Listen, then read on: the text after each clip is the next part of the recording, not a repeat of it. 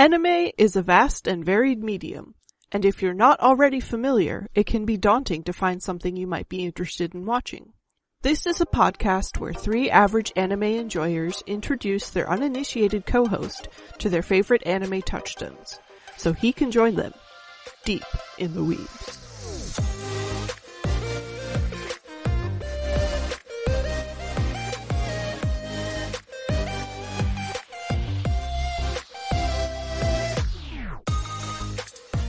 This week we watched The Big O.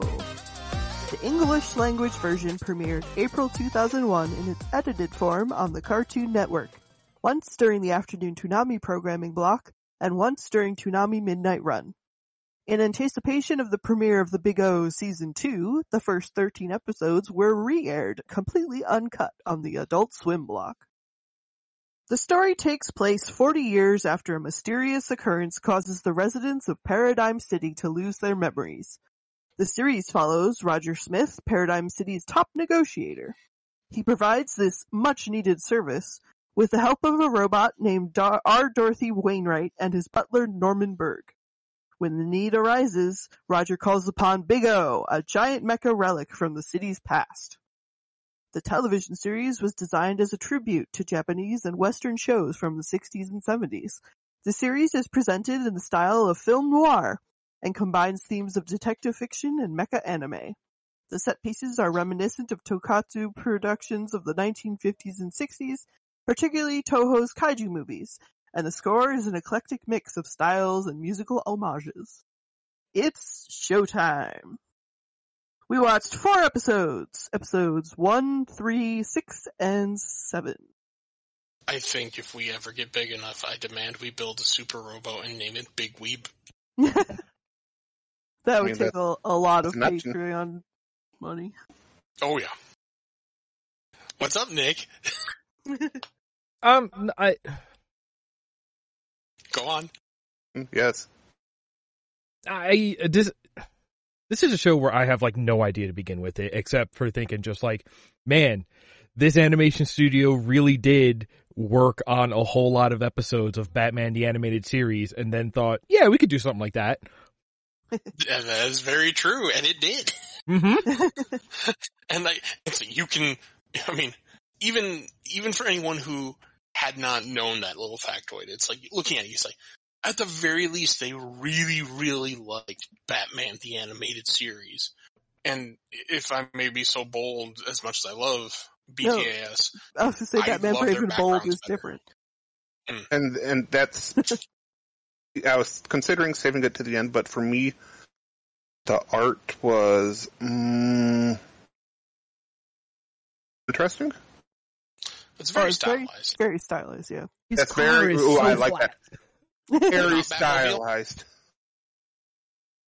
It's stylized, but it is definitely like stylized in that Batman way of like everything is gritty, everything is like angular. Mashing of styles, the way that you have like the people living in the domes on top of the people living in the slums, and they feel unique and disparate, but at the same time like realistically meshed together. The way like I grew up in Queens in the city, and like you absolutely get one block is something that was built, you know, decades ago, and the next block is something that went up, you know, a couple of weeks ago or whatever, and it's just like, oh yeah, no, this it do be like this. Mm-hmm. Oh, I believe it. I know these are apples and oranges for what it's worth, but I remember growing up in Lansing, Michigan. The further you got downtown, like the clearer in the surrounding area of downtown, the clearer like there's an economic disparity, and it shows. And there are blocks that are beautiful and pristine, and then there are blocks that have been abandoned to time and the elements. And this really captures that well. So, a lot of the anime we've seen so far has been specifically adaptations of a manga series that already existed. This one specifically was not. It was, Keiichi Sato who came up with the concept. He specifically admits that it started as a gimmick for a toy. Like, the idea was to build it specifically to sell toys. But Bandai didn't quite see the same potential for that with what they came to them with. So it was adapted a little more. And they added more robots and stuff. But like his main concept was just, the giant robots piloted by a man in black in a Gotham-like environment. And that was put on hold for a bit while they worked on other stuff, and then they went back to it. Yeah, I remember seeing there was a manga that came out a few months before the series premiered. Yeah. But yeah, all the historical indications back that up. It's like this was clearly meant to be a toy selling anime, not a manga. It's just like, we already have the material, let's do one, and okay, now we're ready to do the other. Let's go. That doesn't sound American at all. I.e. He-Man. Yeah, and then the writer they brought on, Chiaki Konaka, went on to work on Serial Experiments Lain and Hellsing, among the more notable titles that other anime weebs may know. Yeah, those are my favorites. But then he brought the idea of the town without a memory, and then they built the story as just kind of playing in that space. I feel like I don't recall seeing any kind of historical documentation for this series and its creation, but I really feel like the creators just watched a bunch of noir and decided, there's always these lines of the city that doesn't remember or the city that doesn't sleep, and no, but what if the city didn't remember? And this is where I'm a sucker for noir. That was the big hook for me. Mm-hmm. It kind of just sunk in and was yes, literally the entire population of the city has no clue what happened if you are, 40 years or past 40 years. And if you're over 40, guess what? There's a hard cutoff in your memory. Yeah, it's wild to think about. Something that I caught definitely way harder on this watch than when I originally watched the show is the central theme that they do say out loud a couple of times, just straight up, but the central theme of just do you need memories in order to live in the now, right? Mm-hmm.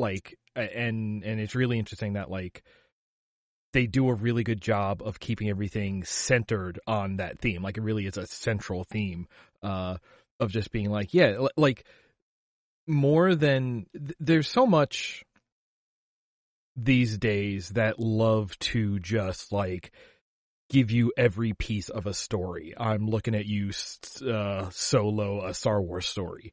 Mm-hmm. Guilty as charged. But this show is set up thematically to say no, this is everything that happens in the show is sort of in the middle of something. It is about the now. It is about the present.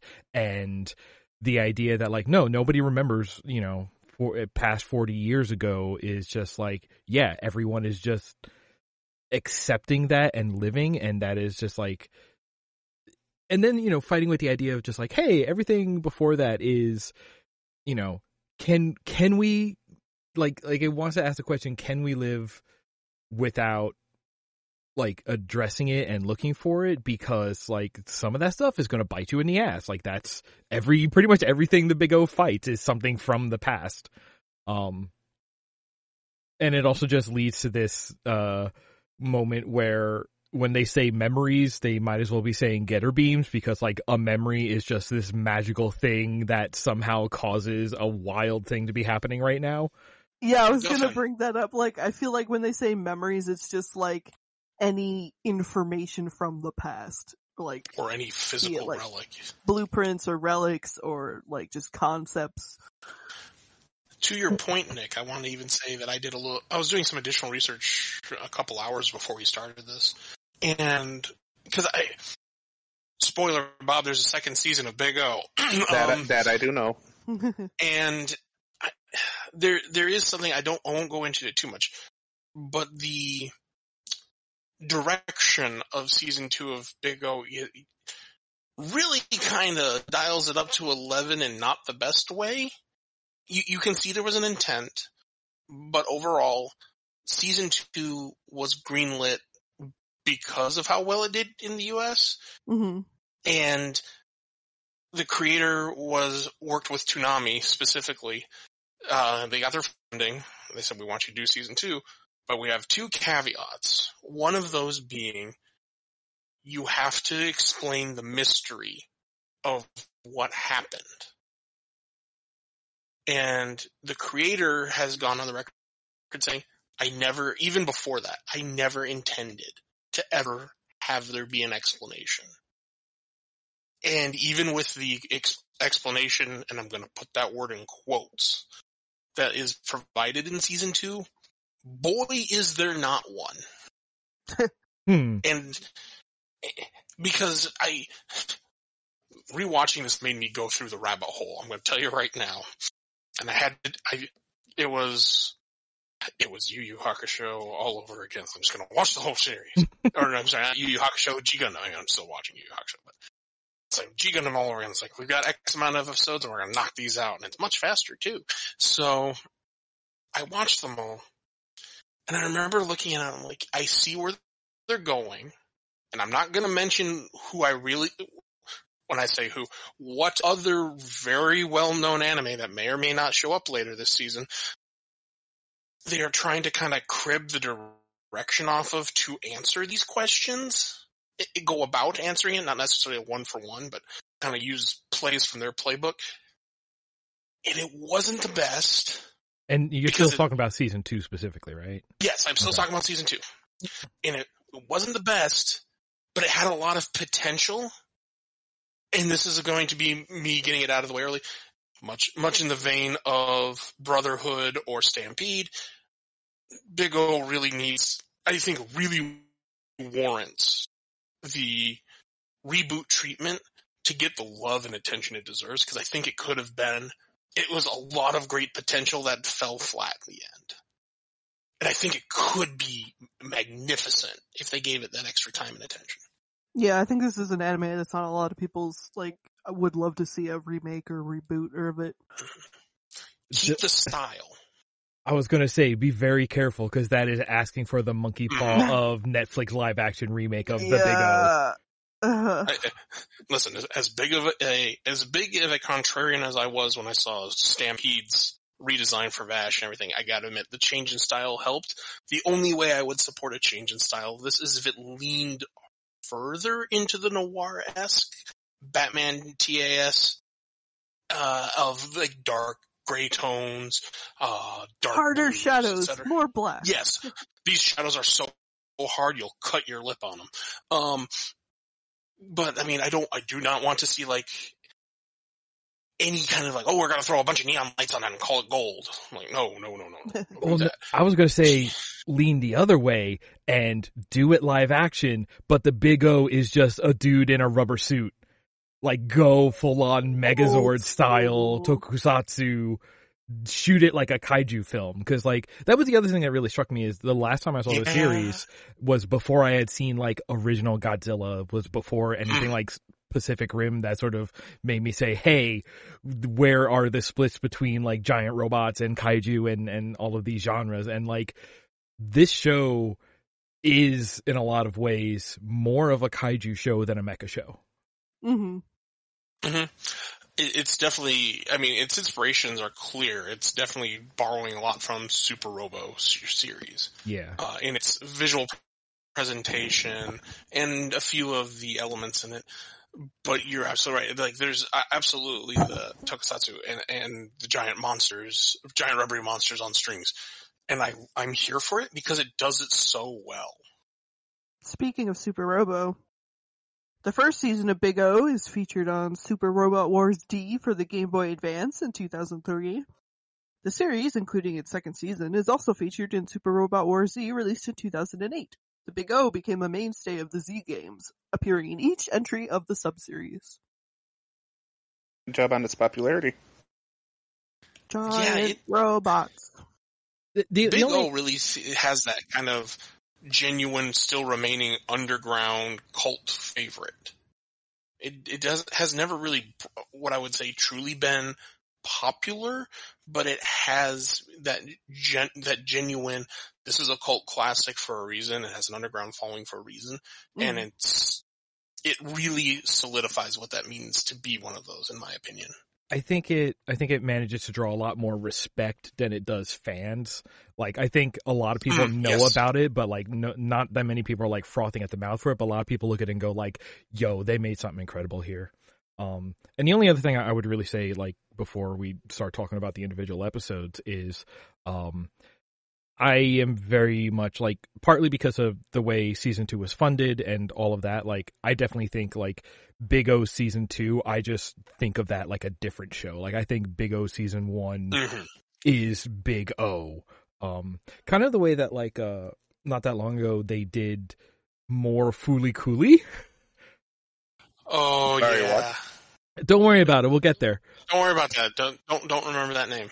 But like, it's exactly that thing where it's just like season 2 of Big O. I think it was exactly that thing where it's just like, it was sort of not like Big O season 1 was a product and it was done and it is fantastic as is. And then somebody was like, but we need to keep going. And that was season 2. So in my mind, I just like put it aside. So like, for me, definitely, like, for the rest of this episode, when we're talking about the Big O, I'm kind of just talking about season 1. Like, yeah, I think the fan base for it too kind of acknowledges, like, despite the direct continuity carryover from the last episode of season 1 to the first episode of season 2, I say a lot. It really seems to be like a 50% divide of people who just accept it as it is, or people say, it certainly was a product dressed in the guise of Big O. Yeah, let's get into talking about the episodes. Bob, you want to let us know what you thought? On episode 1? Yeah. So episode 1 introduces us to Roger, as the title states, and that he's a negotiator. You mean Spike Spiegel?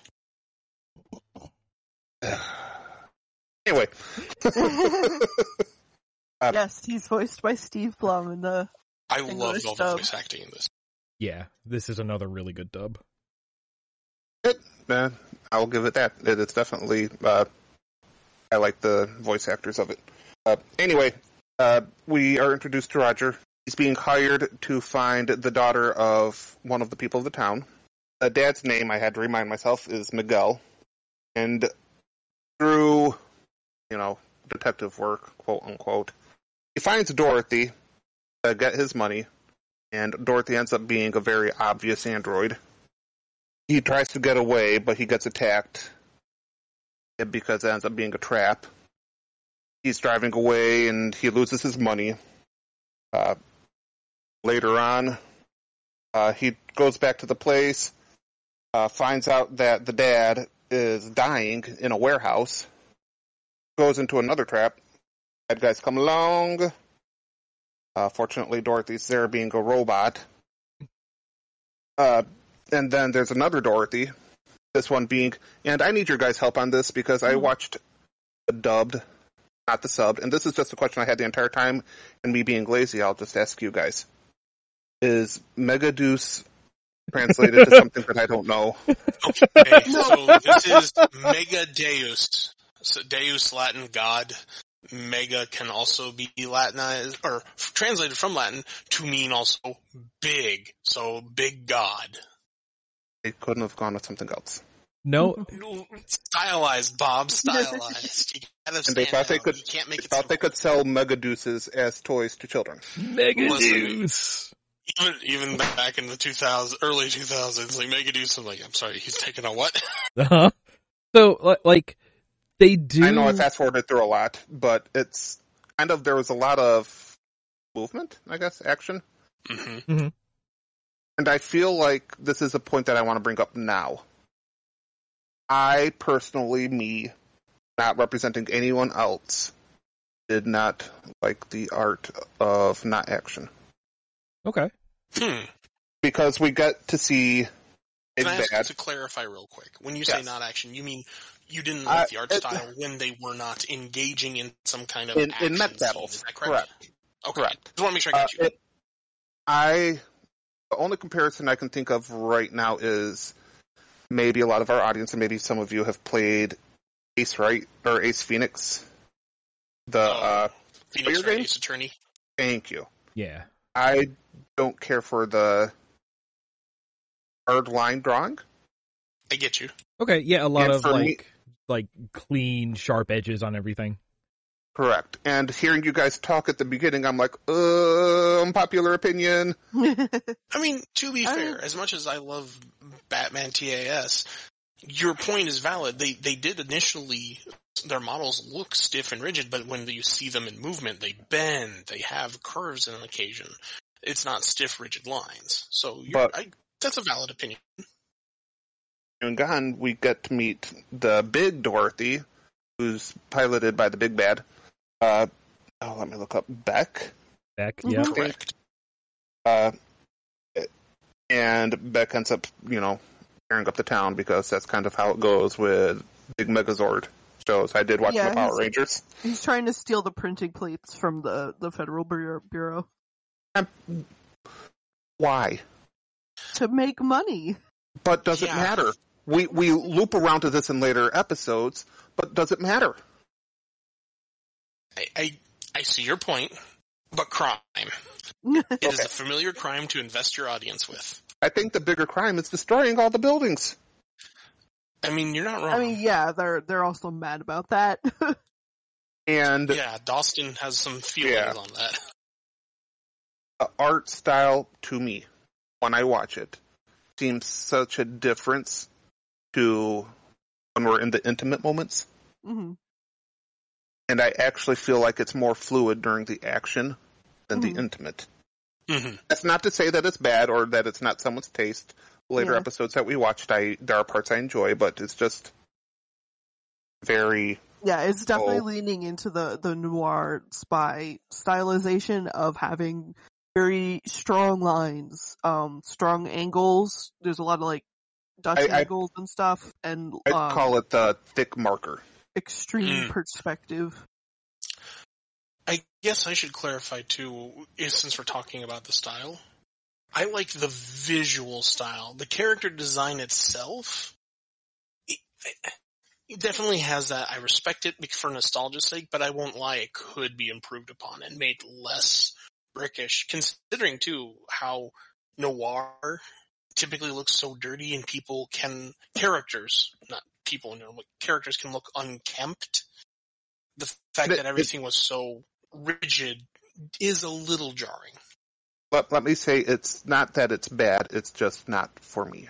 Yeah, No, I get that, and that's fine. I'm saying I understand where you're coming from because I can see it, and I wanted to clarify. It's just like I'm not giving it a blanket pass just because I like the backgrounds. I think they looked better than BTAS. Well, and for me, it's the reverse. There's less... I mean, in the early seasons of Batman, Mhm. it was a little more subdued as opposed to the more current seasons where it almost felt like they just tried to save money with the way they made it. No, I get you. Anyway, back to the show. Roger presses a button on his watch and screams out Big O to summon his, Big O, the robot with pistons for elbows. And actually, I do appreciate that. For whatever reason, that seems realistic to me. The way he swings those things around the side, it's like, So I can see this. Yeah, and like again, in comparison to shows we've seen previously, these robots are very much more like Realistic steampunk? yeah, like all the rivets and stuff are visible. Like it's not like smooth, clean lines. It's very like big, and they move kind of clunky, and it's Mhm. like The robots You have can- a verisimilitude, if you will. sure. it's the Star Trek versus Star Wars aesthetics. Star Trek is very clean, very, no seams, no bolts, whereas Star Wars has very much a lived-in and purpose-made feel to it. hmm It's interesting that you call out steampunk, because I was going to say that, like, for a world where most of the design is either like kind of futuristic, people living in domes, and just like Android and a lot of that stuff going on, or it is the people living in like our modern era buildings still, and that's basically the slums and grime. Or then suddenly this robot to show up and being like kind of very steampunk inspired in the way that like, yeah, like if you told me that Big O was powered by just like a giant coal burning boiler, I would absolutely believe it. There's something about that design that is just kind of doesn't fit, you know? Yeah, to piggyback, I won't lie, watching this now as opposed to way back when, Bob, you nailed it on the head, because there's times in my mind I just could hear the Big O or the other, and you're watching the whole series, other mechs just go choo-choo. And it wouldn't have felt out of place to me. At the same time, like, that's interesting. So yeah, no, you nailed that one. But there's the mech battle, and it ends with Dorothy kind of imitating Dorothy a little bit with the police chief, whose name eludes me, or general, going running out to save her. And I will admit I did watch like the first 5 minutes of episode 2 to see what happened. It does have that lovely cliffhanger ending that just it fits that kind of noir-esque of, they're about ready to die, and yet also fits so many any other genre of, they're about ready to die, but it just works because of that dramatic posing, mimicking the death form of Big Dorothy, who I've been introducing a family member recently to Simpsons and Futurama. All I could hear was the Crushinator every time I saw the giant Dorothy. I'm like, oh no. But yeah, that kind of mimicry, it implies so many things and makes you ask so many questions. It's so well done on a visual level. Overall, I didn't mind it, I guess. Once again, it's hard for me with clashes of styles. Because my mind wants to see that continuation, and when there's the break, I'm like, it's a second to catch up, and it shouldn't be there, but it's the way I watch. Well,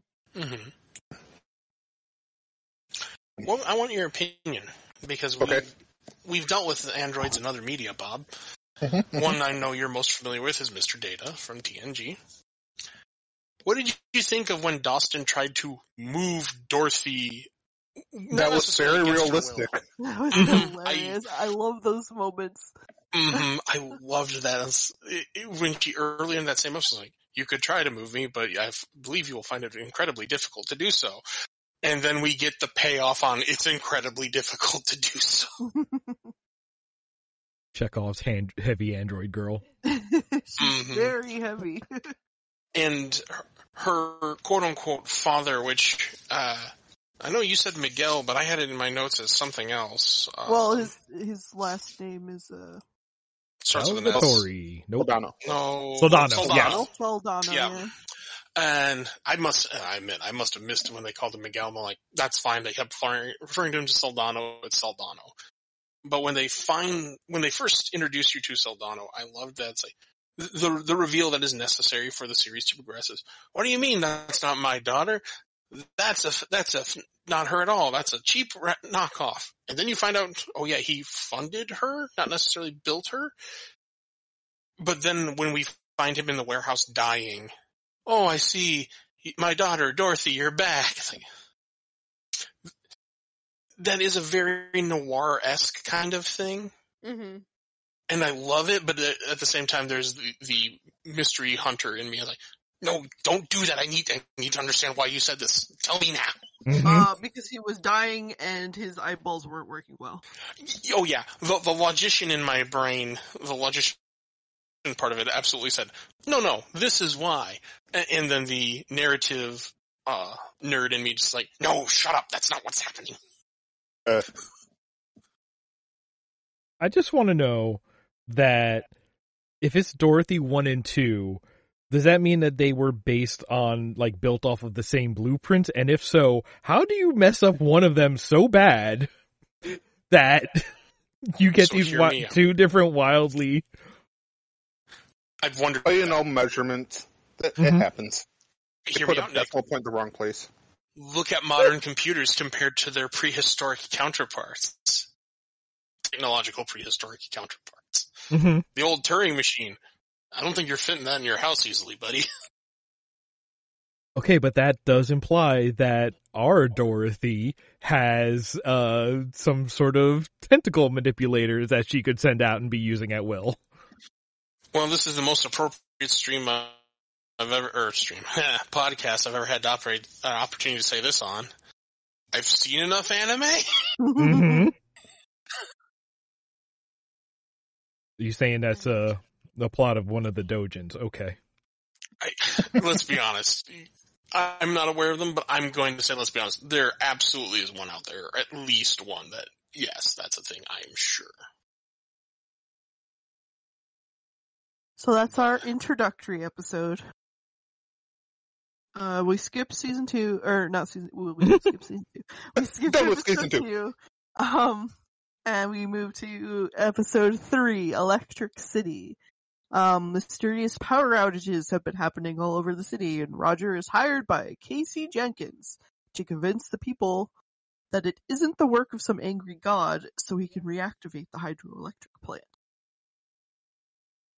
Because there's a bunch of people there like, no, we can't turn it on. God would be angry. I love that Seadramon from Digimon made a guest appearance in this.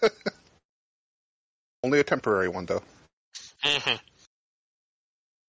So the episode starts with, from what I remember, a piano playing. And it sounds really pretty. Mm-hmm. It's classical music. And for whatever reason, Roger really doesn't like it. Probably because he had to wake up.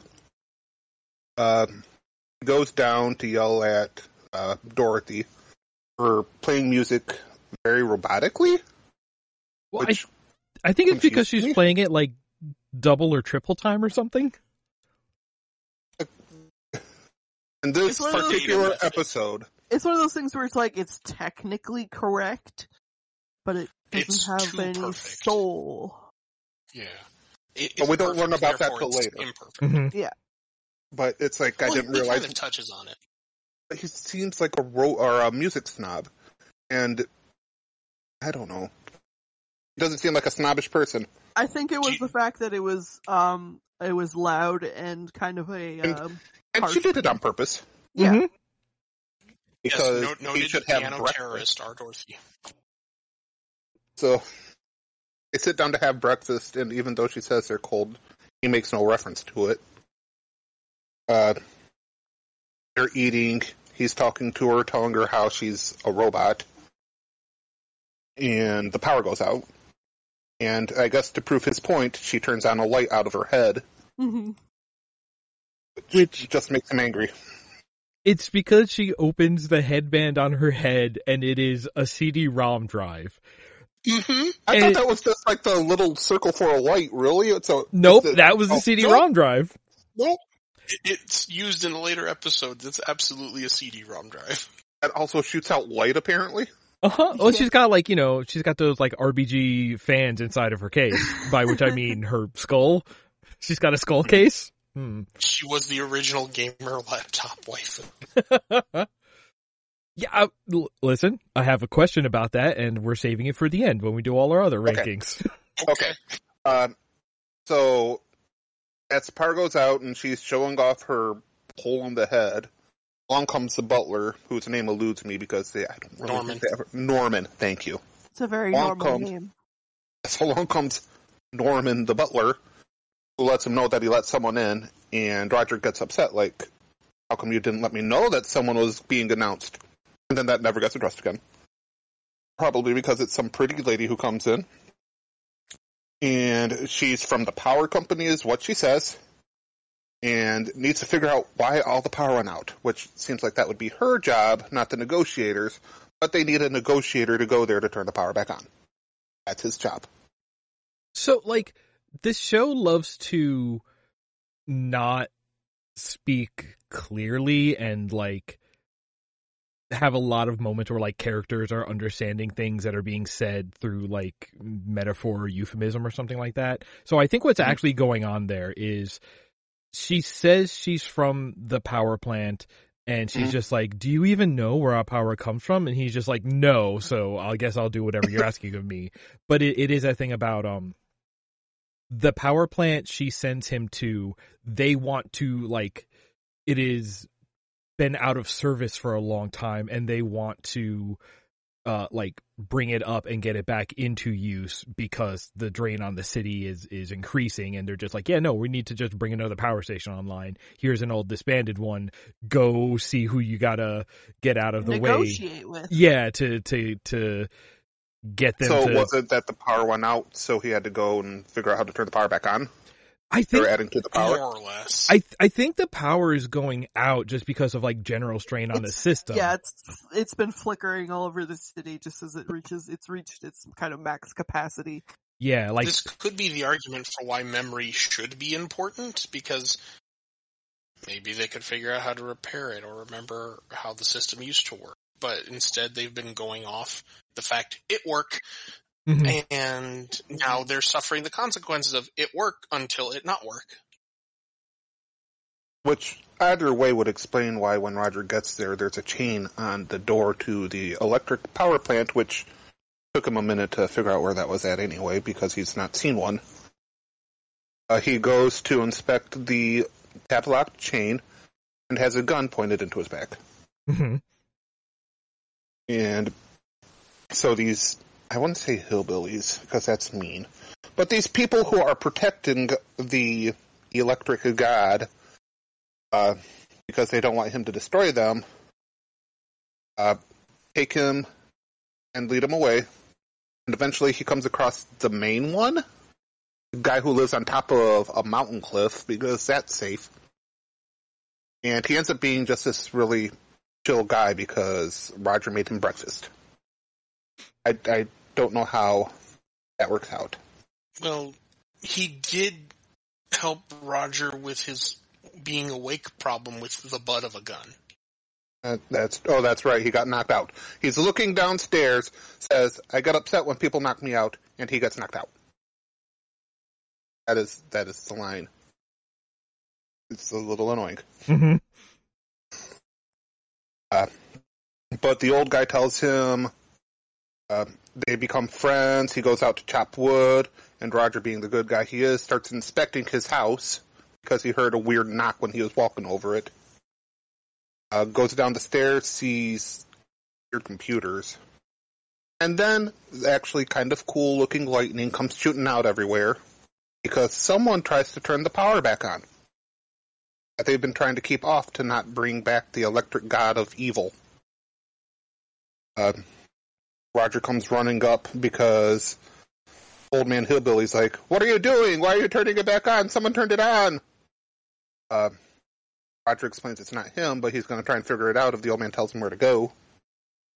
He ends up going underground and running into, who knew, the power plant lady, who wasn't a power plant lady all along. What do you mean? Casey Jenkins isn't your real name. Well, thank goodness. Talk about a weird name. No, it's Fujiko Mine. I'm sorry, what? Two. Anyway, she's Angel. And she just wanted to restore the power. At this point, I don't hate her. She's just doing her job, working for, the government, as she says. And she just kind of wants to make sure power's still going. And Roger's like, no, you've got to come with me because we're going to figure out what's going on with the electricity. And they go outside, and that's when we see, you guys called him a Digimon, I call him a weird poop snake with 4 red dots. Although, don't take that as an insult, I actually really like this monster. That was clearly Nessie. This is all in Scotland. I do think it is I believe you at all. Specifically a gigantic electric eel, which, It is. if anybody has ever seen Reptilicus, they would recognize it. Okay, Uh-huh. yeah. So this thing actually just eats electricity. And darn, also spits it out. darn the electricity belief and all the sciences, it just sucks it up. Mm-hmm. And spits it out. Is hungry for it. Science. So, Angel is like, screw you, I'm going to take my car and drive away, which actually makes sense. Meanwhile, Roger presses his watch, screams out, come to me, Big O, which sounded horrible. Mm-hmm. Unfortunately, Norman's like, don't worry, I sent it to you. Even referencing before, it doesn't bug me how Big O just randomly appears. No, I think doesn't they bug used me. the subway tunnels to That's like a train or move something. them around. Mm-hmm. I can The I city's can supposed accept to that. be. The city's supposed to be New York City. Yeah, it's definitely implied to be. Yeah. So you got all So- the subway tunnels. Angel gets knocked out, or tries to speed away, looks to her left, and sees it. Speaking of, it just popped in my head. Do the Asian countries drive on the American side of the road? Japan drives on the opposite side. Okay. Because she looks out the left, which would put it, doesn't she? The right. Does she look out the right? Okay. She Because she has a- is driving American traditional. Because the electric eel spits its electricity on her and she gets shocked. Which No is one dies. silly because cars are specifically designed so that if they get hit by lightning or something, like it tends They to aren't grounded. to the ground. Yeah. To be fair, the car doesn't remember engineering history past 40 years ago, Mhm. so it doesn't know that. See, now if she was driving a diesel, diesels can continue to run without electric, so she could have just kept driving. I would also like to interject. I love that not only does she say, pull the whole Fujiko Mine of, trouble, bye, on her way out, she doubles, triples, and quadruples down. Hey, let's get a drink later if you live. Bye. Oh yeah, It's like, I called her. Catwoman. I called her Faye Valentine because that's the voice actress. Mm-hmm.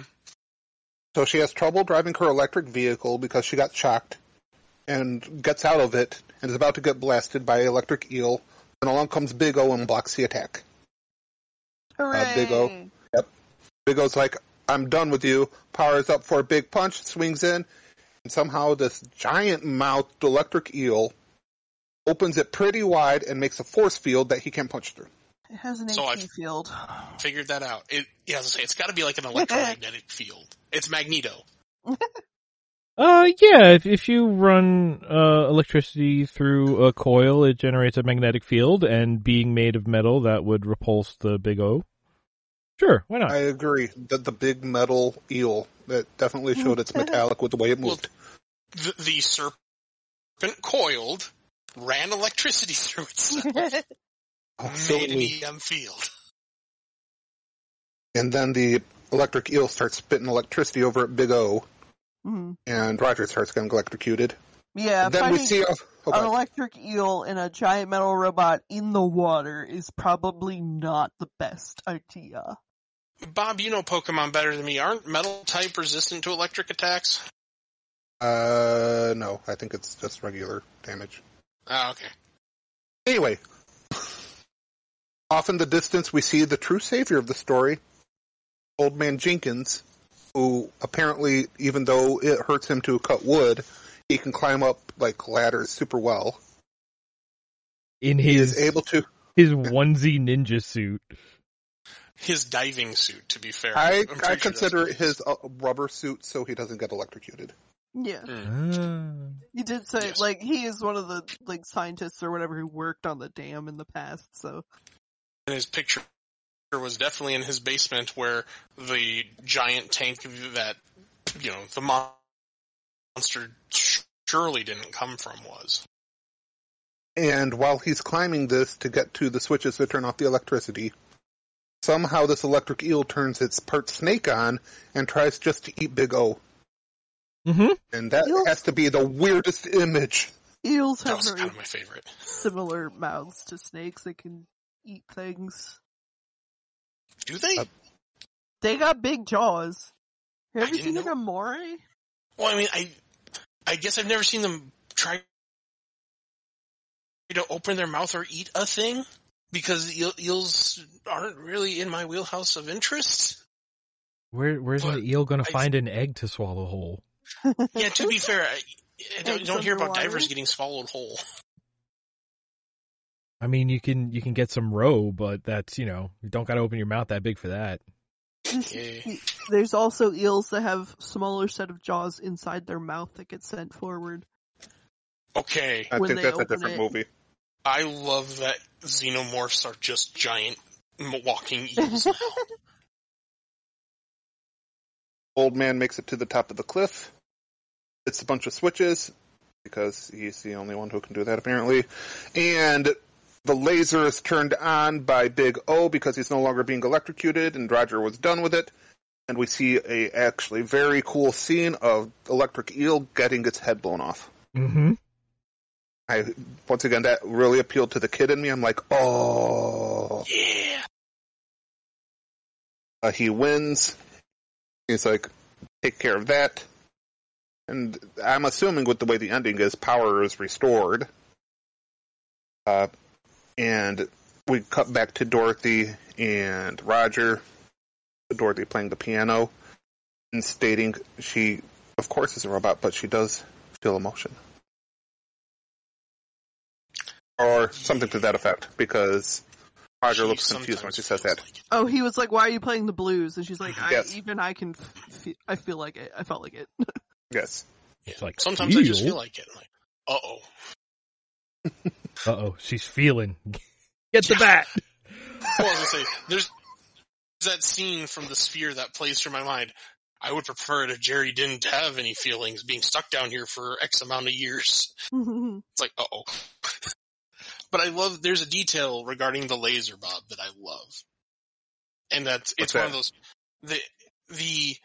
the addressing of it before you see it, because it has a name, like all good attacks in anime do. It's called the Chrome Buster. And he mentions, like, well, with all this electricity, I can't use the Chrome Buster.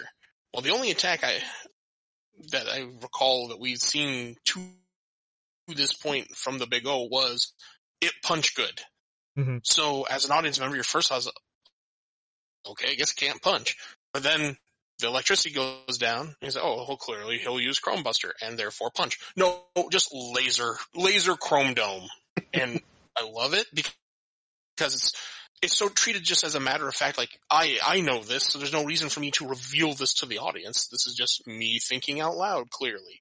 And it just felt good as you just have to assume it's going to be addressed at some point. I love those kind of moments in a show. I also love at the ending, one of those kind of moments, if you blink and you miss it. Clearly Paradigm City had not been aware of this eel, that's why they took a genetic sample away. Don't worry about it. Mm-hmm. So, okay, a couple of things. There is a line when he's doing the voiceover at the end where he says he actually destroys the power plant before leaving off screen. Mm-hmm. So they don't actually address whether, how they're going to improve the power grid now, because that's not an option anymore. Don't know why he needed to do that if he blew up the eel. But also, like you were saying, this idea of just like saying stuff without, like introducing it to the audience. Like, I do love that that's part of how it is like keeping its central theme centered, because it is this idea of just like, no, none of this is introductory. We are in the middle. We are living in the now. But there was another nod to that in the first episode where, when Big O first pops out of the ground, Dassen is like, oh no, not again. And we're just like, again? This is episode 1. I had meant to say that, but I got distracted. And yes, there's so much of this world is clearly lived in. Things have happened before, and they will continue to happen until morale improves. And it's just the feeling of a lived in and a world with its own history, even if it doesn't go past 40 years, is just really intriguing, and it's really well done. Yeah.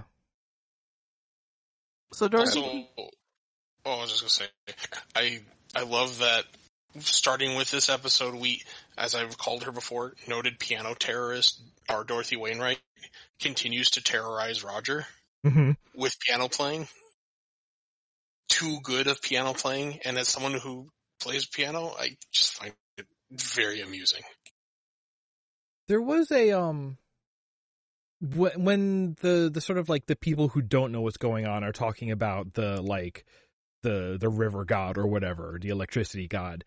So they do specifically call it a titan somewhere in there, right? Somebody says the word titan. Because they say it now and they're going to say it again in a later episode, but there is definitely like between calling them Megadeus and calling them calling a lot of the monsters like titans, there is an interesting, like, nobody remembers more than 40 years ago, but we do remember like callback to Greek and Latin for like, hey, if it's really, really old, that's how you know that it's like beyond our ken when it's old enough, you know? It's just like, oh no, it's godlike, we can't understand it. All right, well, give it a name from, 4,000 years ago or whatever. I don't know when those times were. Well, depending on who you ask. Yeah. But I won't claim to be a scholar of any kind, but even going through my primary, secondary, and collegiate education, I really loved just studying, maybe too strong, but just looking into the history and the mythology of like ancient Greece and ancient Rome. And like you said, it's like very interesting. We keep coming to these references of the big gods, and then there's titans and the kind of air of mystery around these beings, and how the way they're addressed feels very similar to how we as a culture and society look back and assume the ancient Greeks and ancient Romans viewed the happenings of the world, the natural world around them. Well, because it's also kind of like, isn't that one of the things in like 40K is the idea that a lot of like all the technology they use is actually like really old technology that nobody remembers how to build. And so like you have techno priests because it's just like, okay, the only people who know how to do this, it's like this is technology we don't understand. So it's basically godlike. So, it's just really amusing that the way this show is doing it is like, it's not, millennia old and, generations and whole civilizations have died out since its creation. It's just like, 40 years ago, but still it is this level of just like, oh, this is so far beyond what any of us understand now. This thing from like, okay, what is technology that is 40 years old from today? Like a pager? A fax machine? A fax? Yeah, like what if we looked at fax machine and we're just like, oh, it's communication from the gods. Yeah, I mean, that would scan. I don't know, it's just funny to me that it's like, it is this sort of like well-worn trope of the old machines are our gods now, but just that micro time scale of 40 years, that's it. Mm-hmm. The ancient pre-civilization's advanced technology. Ancient? 40 years ago. Ancient. Looks at a 60-year-old man. Mm-hmm. God, is that you? It is the far-flung future. 2 weeks from now. Gas is over $100 a gallon. It's that moment when I realize I'm almost old enough to have exactly enough memories to start worrying about it in this world that they've built. Yeah. Listen here, that is me. And leaning into the next episode, imagine you're sitting in your parents' bedroom, just minding your own business. I don't know why you're in your parents' bedroom.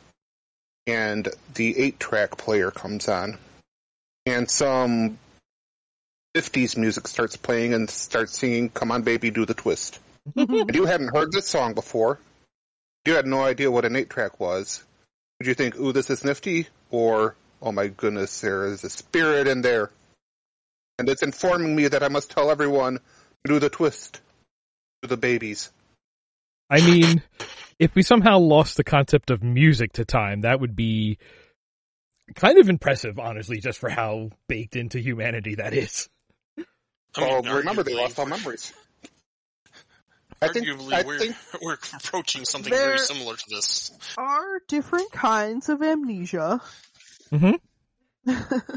Well, because it's that other part, right? Like, again, we'll get to it later, but like there are some people who their, capital M memories are just like things they remember how to make or build, or like tools that they remember how to use, like, which is like, I love it. It's like, certain zombie, lore interpretations where it's just like, oh yeah, no, they go to the places they would have gone in life, where it's just like, yeah, no, there are like muscle memory information, you know? Nick, I just want to preempt that. I'm so happy you caught the same thing I did and had the same feelings about it. Which one? The thing, what you were referencing that we'll talk about later? Yes, okay, yes. Yeah. Oh, it makes me so happy. Do we have anything else for the Electric City? Electric Eel exploding episode? Other than that was my favorite part in that episode. It's a good part. I really think that this episode, part of the reason when we were selecting episodes, I had this on the short list when I showed it out to Nick and Joe, was I really just thought it was a good episode, but I really loved just eel fight. The idea of it trying to eat the Big O. And it does really play into, again, the feeling of like, this isn't like just robot versus robot like we had in episode 1. And even then, like every robot, like the Big O is like the most human looking of all of the robots in the series, more or less. Like everything else is more sort of inhuman. And so to just push it and be like, no, this is just a giant eel. Have at it. Okay. It's like, no, we kaiju now, straight up. It does also kind of show like the level, or reaffirms the level of technology that had to have existed before the 40-year stopgap of memories, because it wasn't just a raw technological; it was clearly on a genetic engineering level as well. Yeah, and that has potential implications. Yeah, and it came from that tank, so they were probably like using it either somehow in the process of running that dam. There was a thought too I had of that, like that's a big enough tank that what if it wasn't just one eel? Because typically, from what I have seen again in other depictions of media, eels tend to share a tank. So what if there's more than depends on the eel. one? And if they're like fish and they only grow to the size of the container they're in, like they won't grow bigger unless they have enough space to. It could have just been one that got out. Or if there were multiples, maybe it ate the other ones. And that's entirely possible. It's just there's a part of my brain like, no. If they ever remake this, the episode comes back at the end, circles back, and we just see a bunch more lights in the lake moving around. That's the only reason I could think of for why he would destroy the power plant before going. It's just like, okay, just to make sure in case there are other eels, they're not going to come back here to eat this, because it's just going to be gone. And to be fair, for as intelligent as Roger is, at no point did he just identify this as a big mutated eel. His thoughts could have really been, this did summon a god. Kill it. Because was it episode 1, I think it was, or maybe it was in this episode, he mentions to someone, I'm not an atheist, but I forget how the rest of the sentence went, implying that his mind is open to the concept. So maybe, again, maybe it was poorly communicated in the dialogue and presentation of the episode, but maybe he did feel like, we don't want to summon any more Titans. Alright, then let's move on to episode 6, A Legacy of Amadeus. In this one, Roger's finally fed up with Dorothy's wake-up alarms on the piano, and he takes her to a bar where there is another android who plays the piano there, and asks him to teach her. They live happily ever after. Everything is fine. Correct. This is the episode that really demonstrates the law of cartoon robots. Yes. So the law that says cartoon robots will make you cry. Yes, I can see where that one point would. And we'll get there. The episode opens with, as Joe mentioned, poor Roger's just sleeping because he likes to apparently sleep all day. As a negotiator should. Mm-hmm. And she's playing the piano. And to my ear, she's playing it beautifully, maybe a little faster for my taste. But he gets really upset.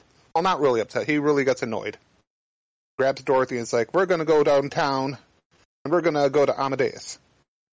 It's at this point I realize, with no one having memories, I think they just read that name in a book. They're like, oh, it's a piano player. And yes, although it's the name of a person, that's why it's the guy built the bar with a piano-playing robot. Well, the guy was Amadeus, right? Yeah. His name was Amadeus. His creator was Amadeus. He was a scientist who built this piano-playing robot. Who, when you get there, you can tell he's not playing it like a robot, I guess. Hearing this comparison with him playing it versus hers, playing earlier in the episode, you can tell that it's not as rigid. You can almost hear not miss keys, but the transitions. Mm-hmm. And she's like, he's not playing it right.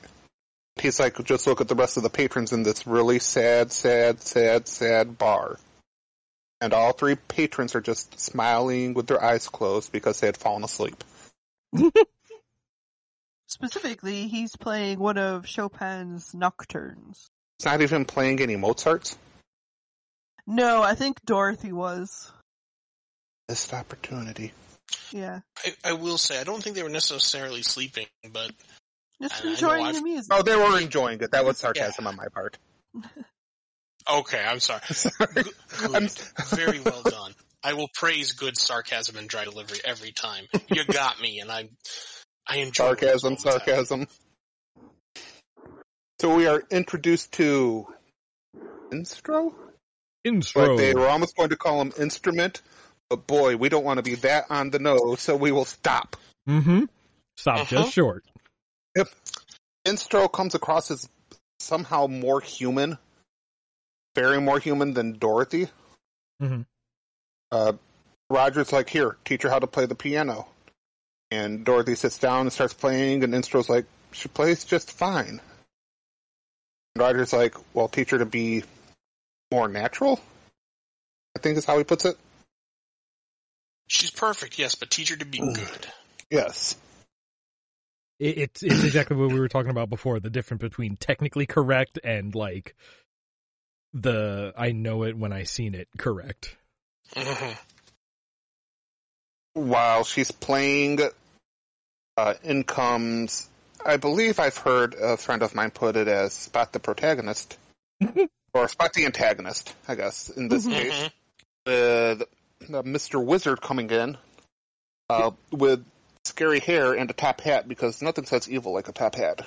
In my notes, I just wrote down, this man a vampire. Hey, why him a vampire and here? Okay, I will contribute my notes at mad scientist, quote unquote, Yi-sang. Yi-sang. So he comes in. Oh, go ahead. The Dr. Wily of this episode. Pretty much. Evil Einstein. Of all the episodes that we watched, he was the most evil looking. Mm-hmm. Yes. And the next episode has some pretty evil looking people. Yes. But they didn't look crazy like he does. He comes in introduced as Amadeus' lab partner, science partner. Yeah, former business or colleague, yeah. And he's come to talk to Instro. And is shocked that Instro isn't at the piano. Because, only Instro can play the piano. Mm-hmm. And they have a short chat. He goes off. And we transition to Roger and Dorothy going to see Instro at his house. Because he has a house. I'm assuming he lived with Amadeus, who's dead now. We did establish that Amadeus is dead. Yeah, there was a lab accident. We go to Instro's house, or Amadeus' house. I feel like I'm jumping ahead, but it looks like it's been ransacked. With a circle shot through a wall, hitting his piano on the way. And, go ahead. All I was going to say is, Giseng does come back to say, don't you want to fulfill your father's purpose for you? Which yes. is leading.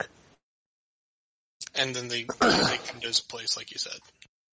And for the life of me, I can't figure out how... This is only the third episode I've seen, and I'm not saying that he is stupid by any means, because he's a lot smarter than some of our protagonists. But he looks at it and says, oh, someone used the sonar gun attack. And I'm just sitting here like, what? Oh, didn't... there was a scene where he goes talk to Datsun, right? Yeah, he has his chat with Dastin. Okay. So I did skip that. That's right, because he was wondering how he heard that name. That's where we established they were business partners with the corporation, which name's eluding me right now. Paradigm. A Paradigm. That's right. The corporation the city's named after. Yeah. Well, we bring up Paradigm a lot. Mm-hmm. Don't worry about it. Dorothy, with all of her Nova motion, says, you must save Instro, because he needs to teach me. Okay? If you save him, I will learn. I paid for the lessons. Pretty much. So Roger goes off to try and find Instro. Actually, coincidentally, happens to run into Instro. Oh, does he run into the doctor first?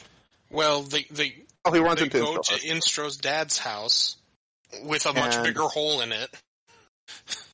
And that was caused by a giant robot man. No, well, it was the accident. Yeah, that was from the accident. The big robot came later. Oh, thank you. I am jumping way fast ahead. No, you're fine. It's one of those, like, you piece together it by watching it, and you kind of work it backwards. Yeah, and it's also the same thing, like, and I think this is an element of, like, just noir storytelling, is, again, that thing where it's just, like, people say pieces of what's going on, and then the character will connect it in their head and leave it up to the audience to also make that connection, and then they just move on, so it's just, like, there's a lot of stuff that, like, is explained, but they skip the step of letting you know that they just explained it, and listen, I think there's a reason why people have a reverence for noir, even though it was kind of meant to be Pulp Fiction. At least that's my understanding. But they eventually head out into a forest. And it's there, I say they, but I don't see the point where Dorothy's with him until she is. Does that make sense? Yep. Because I'm very confused and it just works out. But I'll get to that point later. We catch up to Instro, who's in his father's, there were, I guess, the lab partners, giant robot saying he's trying to do his father's will, which is destroy Paradigm, because Paradigm was evil. And I swear to goodness, I thought that this was a giant spider robot. It does look like it. Multiple arms. Yeah. It is a good misdirect.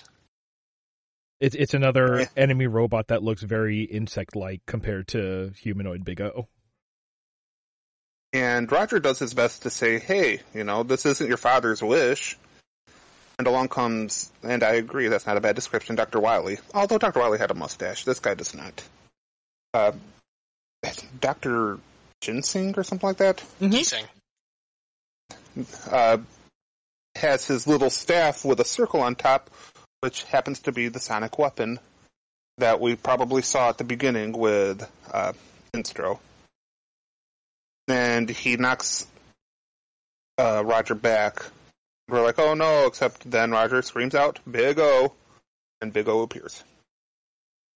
At no point, and this is always my problem with Power Rangers, does Roger, squish the bad guy, because with his own personal feet. Caveat. Because he's nice or whatever. Roger's like, I've got to stop Instro from destroying this at all costs. Even though Dorothy's like, no, keep him safe. And they have a battle, and Instro reveals what his ultimate strength or whatever is. That's to turn his insect-like arms and legs into a sonic giant weapon And its design is kind of cool and really weird at the same time. They just vibrate, it looks like. Don't really know how it works. Like a bug. They're spinning really fast. Like, I think that's why it's like on the 4 like segmented rings along the torso. Yeah, I'm sure there's some kind of vibrational harmonics, as I pull a phrase from nowhere. Here. I will say That's sci-fi my mind. anime powers. Yeah, it's like, my mind is making up science as it goes, but it's like, I'm sure there's got to be something like that. I mean, some bugs, it's like what you're hearing is them flapping their wings really hard and stuff like that, so. It's powered by memories. It's fine. And once again, Big O really isn't able to use his arms to attack. We actually see Big O take damage. Yeah. Somewhat. Yeah, the with sound it waves being start shaken. tearing Yep. it apart. And Roger's like, I can't hold on to this forever. And regardless of how Dorothy, who we can hear, start playing the piano, stops Instro from using his vibrational attack. And even though Dr. Ginseng's like, keep attacking, Roger's like, no, we've got to stop it here and now, and blasts Amadeus' robot, is what I'll refer to it as, Shaky Bug, and all of his arms go flying off, including one. I love that he screams, "I promised Dorothy I'd bring you back safe," and then immediately launches missile point blank into him. Yep. As you do. But that shows that was his intent, because I'm assuming those were targeted missiles. Sure. One of these lovely legs ends up squishing Dr. Ginseng, or did he shoot himself? We'll leave that open for debate. Both. Both, yeah. And he ends on a scream. Roger walks up, and apparently Dorothy's been with him the entire time, even though she played the piano, which would imply there's a piano on the Big O. No, she was playing the piano in the house. And how'd she end up in the robot with him? There's holes everywhere. Yeah, she entered lower down and took the elevator up to him. But she was a great distance away from the robot. This is almost instantaneous movement. She can She run can also very outrun fast. rockets, Bob. Yeah. I'm surprised she doesn't have rocket jets in her feet. She might. So he opens up his mechanical, pivot-driven shield to talk to Instro. And Instro uses his super fancy orb slurp opening. Ugh. And that's what it looks like! It does! You're like not the bubble wrong. pop. Ugh. Instro's like, I understand now. My father, this wasn't his final mission. I am a piano player. I am a music player. But I can't go back to it. And he tears off his hands. Like, slowly and deliberately, and you're sitting there like going, his what? hands are like stuck, like to interface with the machine. It like bonded with his hands, so he pulls and pulls to get loose, and it like. And he says, "I'm here no more." Yeah, and it's very sad. It is very sad. Then next scene, they're like, "Here's your hands back. It's okay." Yeah. They got him new hands. He can learn to play the piano again, like a real person. And then it implying ends. that he is. Yeah, also he kind of has a flashback to like being a human boy, son of Amadeus. Yeah. So, got some questions. If we're there, because I know Bob said we're kind of at the end, really the ends with Dorothy does learn how to play like Instro, but may still resort to piano terrorism later on. I genuinely, when rewatching this, had to stop a couple times. I had to rewatch this episode 3 times.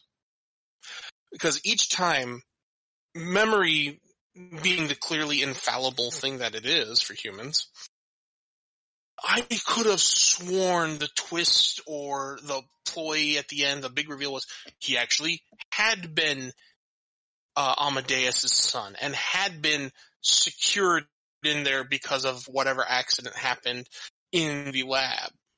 That's what I remembered. I could have sworn, my Berenstain moment.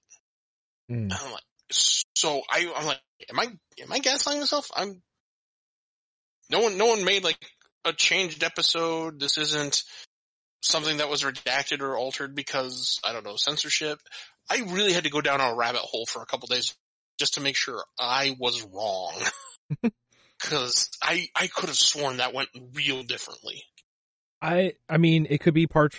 A lot of the series, in my mind, does sort of mesh together. Like, for being lots of individual episodes, it is, you know, it drips with tone. Like, a lot of times in this show, the like tone and the vibe are more important than any plot point.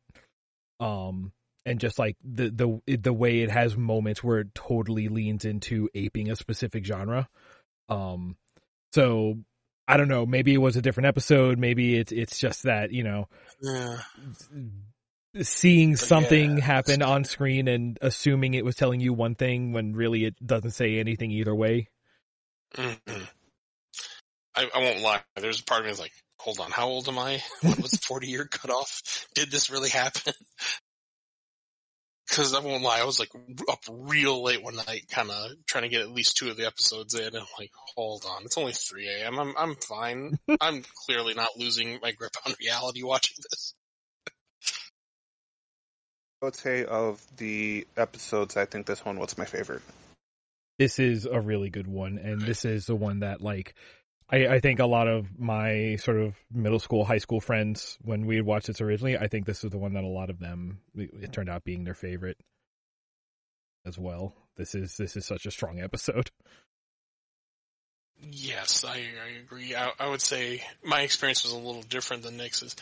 People I knew that also watch it, like, oh, this was boring because a robot, and I'm like, but the humanity. Mm-hmm. I was like, this is one of those episodes that's a barometer for who I want in my life on an intellectual level. It's like you either see it or you don't. And if you don't, this is a beautiful episode. Watching this episode just reminded me that I need to buy a copy of Pluto, the world's strongest robot. Oh, yeah. Uh-huh. Oh, yeah. Also, just very last thing, in the very beginning of the episode, when Roger is like grabs Dorothy and gets her in the car, and they go to see Amadeus so he can get her lessons. Just because we were watching these back to back, they used a little bit of reused animation, which I really don't want to say anything, you know, point that out as like a fault of the show or anything like that, because like so much of this show is just so like over animated. This show was a flex for an animation studio as much as it was everything else. You gotta make up for it somewhere. But the animation they use of him driving to get Dorothy piano lessons is the exact same animation they were using for him driving to the scene of, where combat is happening and he has to go and like rescue people or fight the monster or whatever. It's like, oh, this is an action scene for him. This is how emergency situation it is for him to get Dorothy lessons.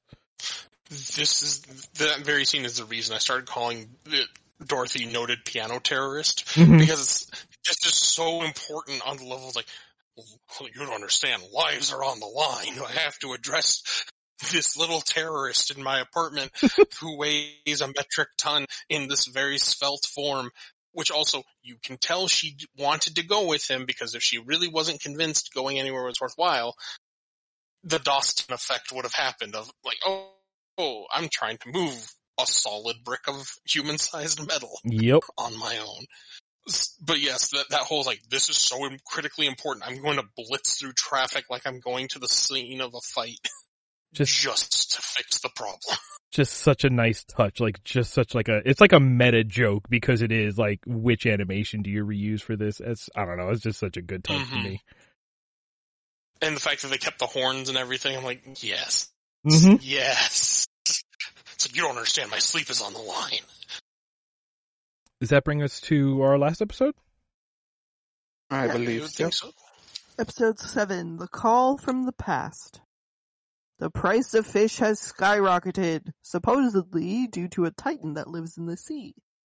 Roger goes to investigate, only to bump into Angel. As they explore beneath the water, they discover a city. Well, I will admit, I watched this on YouTube. Okay. So I'm not 100% sure that the episode was in order. Was this episode you start at the end and you work your way toward it? Yep. Yeah. Some back Were cuts. they underwater, Yeah, Bob? Yes, it starts off with them underwater. Yeah, Yes. yeah, you watched the right Okay. episode. Perfect. And you have Angel, and is she in more episodes between the one where we meet her and this one? I don't think so. I think this is like her first return. But she Gotcha. will appear more. Yeah, she's definitely She like had- around, even if she's not like a major character in the episode. And she is just really upset because they're going to get out of this. And Roger's like, well, if you keep talking, you're going to... No, something about smoking. And if you keep smoking, you're going to run out of oxygen because we have limited oxygen. I'm like, Because what? we're in And a building underwater.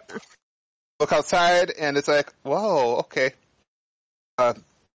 Then we flash over to Norman, I believe. hmm And Dorothy, and Norman's like, you must make supper for, no, Roger likes his supper at the same time each night. I think he's still concerned about the food right now. Because he is set to a certain rhythm. And it's implied that it's been a minute since Roger's been home. Breakfast is at 10. Roger wakes up at noon. This is the schedule. We must adhere to it. This is the way. And we get the lead up that Roger has been looking for said water monster. Figure out what's going on. He goes to the Gone town. to negotiate with the fishermen. Oh, that's right, and they're convinced that there's something bad. It's because they don't understand that the deep, scary monsters that they see are just divers, and yet Roger figures that out right away. Even when they showed, like, this is a scary turn, and there's something there, you're like, wetsuit. Yeah, but like really fancy ones with the lights. Lights? And the propellers and stuff. And I don't feel like we ever find out if they're humans. No, we do find out they're humans. Yeah. Because one comes swimming up and you can see through their helmet. Mhm. Which begs the question, how do they know how to operate that? Neither here nor there. Memories. Memories. That's the thing. That's why Angel is down there, to try and recover the memories. And I don't know enough of this show to know what do they mean by that. Are they books? Are they... I realize that the Megaduces are... Yes, I will continue that. Uh-huh. Are memories. Somehow made form. I mean, that's the thing, right? It's like a memory. It could be any of those things. Memory is a catch-all term for just like something from the before time. The Angel, but for that to be triggered, for Angel to know that that's down there, they have to have some sort of tracking method. Unless she was like, I heard these fishermen are talking about something weird in the sea, must be a memory. Information, kind of think of it like old treasure hunts and rumors, Bob. There's a memory down there under the sea. Why is there a memory there? Well, for some, we can't get there, so clearly it has to be there. That would just make sense. But I'm assuming she heard the same rumors as Roger, because there's one person who, through a random memory he has, builds a submarine. Doesn't know if it works or not, because heaven forbid he try it. Good Lord, he has it there, because plot convenience. I'm sorry, whose memory was it? His father's. His dad's? Yeah. Yeah, his dad's memory rattling around in his head. I have questions. Uh-huh. Maybe it's a story he taught him. Maybe his dad stared at his forehead so long that it got implanted. I mean, it He could be lied the and read kind a of book. thing. You can always, like, you know, a half-built project that stays around, that outlives the person, and then the kid sees it and it's just like, yeah, I could finish that. I can finish restoring that 86 Mustang or whatever.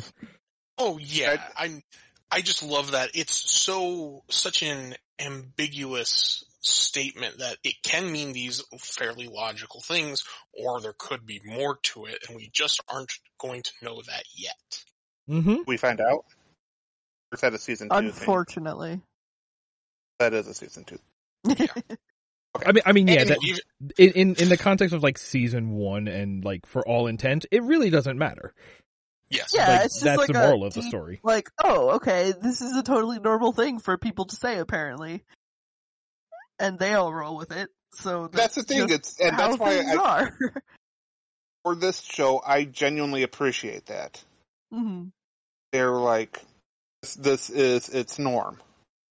This be how it is. This world knew how to set up a mystery that was never meant to be answered. It's not actually a question, it is simply premise. Mm-hmm. And it's kind of nice that we aren't lambasted with an answer. Mm-hmm. Yeah. I can understand then why you have the feelings you do for season 2. Yeah. Because you it's a long run. It's nice to have a world that's established. Anyway, by tangent, he gets a submarine, which no one will ever question how he is. No, he gets bought out. He agrees Angel to gets rent it, yeah, and then comes back, and Angel has it. And no one ever asks how they both know how to operate a submarine. They just do. Yeah. Through superpower enemy abilities, Roger is able to leap from the dock into the submarine with exquisite aiming abilities. He's Batman, it's fine. Yeah, he's got Batman skills. He gets in the front seat. And they both go down there because he chooses not to kick her out because they have their established relationship. Kind of. He explains she's going down there to look for a memory. He's going down there to look for a reason why the fishermen are having their issues, and because he saw the divers go off. While they're back, I think, at some point to and Norman. Mm-hmm. And he's asking her to make the supper because he needs to clean. And you can tell that kind of he's getting worried. They have a weird relationship, Roger and Norman, because you never really see them interact in the episodes that I saw too much. Like it was there, but it was just butler master, I guess. It's definitely not Alfred and not Batman. Yes. Yeah. So, up back to Angel and Roger. They start getting chased by the weird mer people in their mersuits. And to escape them, Roger crashes into one of the underwater buildings. Which Angel wasn't too thrilled about. So, by the way, they go down and you see that most of the city is underwater. Still on. I don't get why there's power in some parts. But yeah, most of the city has fallen. But, how under the waterproof are these buildings? They really prepped. Well, it happened 40 years ago that they were like, we need waterproof windows. Well, yeah, honestly, office buildings and stuff that have really good sealed windows that don't open because he explains how she can't get out because she'll be crushed by the pressure, which means they're deep enough where the pressure would be crushing the buildings. Well, that's the thing with skyscrapers is that, like, they are also built to be pressure vessels, but the thing is, like, they're pressurizing the inside because they're tall enough that outside the pressure drops. But it's the same concept that they are like built to withstand pressure differences like that. But also, like, when he's talking to the fisherman earlier, don't we see that it's not actually that deep? Like, there's a bunch of buildings that are in ruins that are still sticking out of the water. Yeah, I'm assuming it's like a progressive damage. Like there may have been an epicenter, where we see the dock at is like the furthermost out of it. Quote to quote a horse, no sir, don't like it. I will say too, regarding the buildings, I do love the world detail going back to our fisherman friend that he says, yeah, there's. When Roger's trying to negotiate the fish price, it's like, what, there's not enough fish? No, it would take however long he says, ridiculous amount of time, to eat all the fish out there because there's so many reefs in the buildings. Well, it's the same thing. He just says, because in all of those reefs, but the buildings are on a screen. It's that storytelling, man. It's that very, like, here's the pieces, but it's a very IKEA style of storytelling. They give you all of the pieces and then you gotta put it together yourself or you won't be able to keep up. And they have power and they have handles that need oxygen to run, but, whatever. Anyway, we'll cut back to the story. The mer people decide they are going to attack. And, of course, Angel freaks out because, as we've seen before, she just really wants to leave. Roger's like, no, we're going to get through this, and he breaks the glass. I think it's actually... a friend. Yeah. Kind of, I believe it was a little before this, but cut back to Norman and Dorothy. And Norman is in a weird, he's going to go for an underwater dip outfit saying, I'm going to go save Roger. And Dorothy's like, I'll do it. I don't need oxygen. How about I handle this one? Oh, man. Well, I love that because the oxygen detail comes up when the Big O arrives. It made logical sense. I'm like, oh, you... Bless your heart. Once again, we question how deep is this? How much oxygen does the Big O carry? Does the Big O not have oxygen? Then how does Roger breathe? I'm assuming... Not the point. Magic. Memories. This is my problem with this episode. I sit here going... I think her implication was more like if something goes wrong, you're fucked. Not only that, there's the other side is the way my brain filled that in is since Roger wasn't sure how long he would be, and I read Norman's activity as the implication that he was trying to ready the Big O for potential underwater deployment, is that for power conservation purposes, because I'm sure there's some kind of circulation system in there, or some oxygen system in there. Rather than just keep the battery on and potentially run out of air, she could just be there, and that's one less drain on the powerhouse. Are you reading into an anime? As the person that normally gripes of where's the explanation in certain shows, yes, I am.